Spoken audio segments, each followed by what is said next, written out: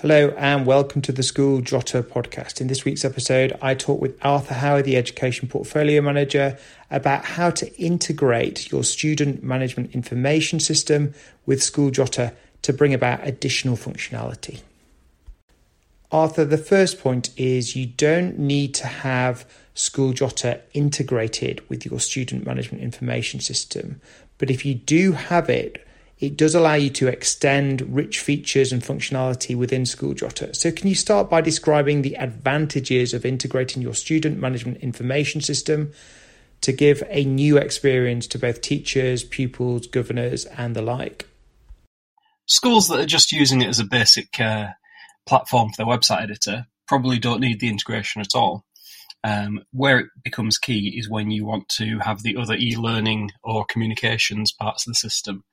And there's various things, so importing the groups, importing the students, the teacher accounts, parents if you want to, just make things a lot easier. So if you're wanting to send out a message through mobile messaging, you need to be able to see the relationship between the pupils in the classes and the parents. And then if you want to set up some of the learning content, so with portfolios, the way that works is you have the students, each with their own e-portfolio, and they can see their classmates' portfolios as well. And then the teachers automatically populated there from the MIS so that they can go in there and feedback on the work. And having the integrations makes all that a lot easier just to set up quickly. Now, there is a little bit of a setup cost in terms of getting your student management information system set up with your school website. So can you talk us through the steps in doing that?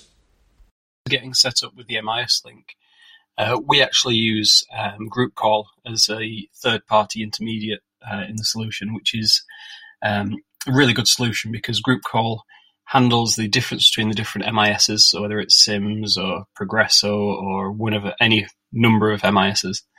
And also because it's used by lots of other e-learning and educational software, we find that the majority of schools already have that installed anyway. So in terms of the onboarding process, we liaise with Group Call. They send over some data processing agreements.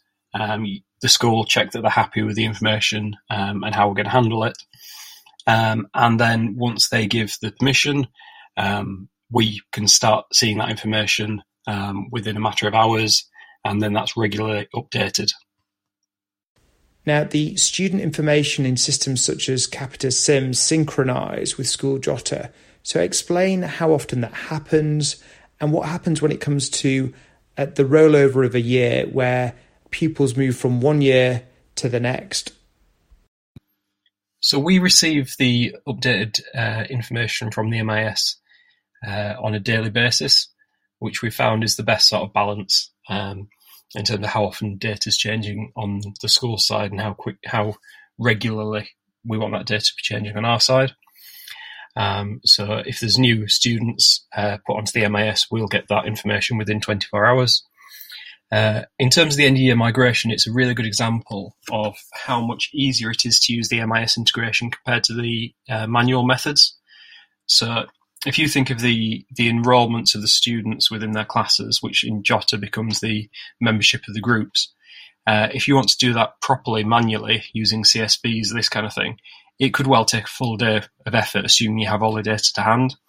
Whereas with the MIS integration, we'll get that data across automatically. So then just to do the sync, all you have to do is go into Jotter, click a few buttons, and you can have it done in a couple of minutes. Arthur, thank you so much for your time today. It's very much appreciated. Thank you, Sean. It's been a pleasure as always.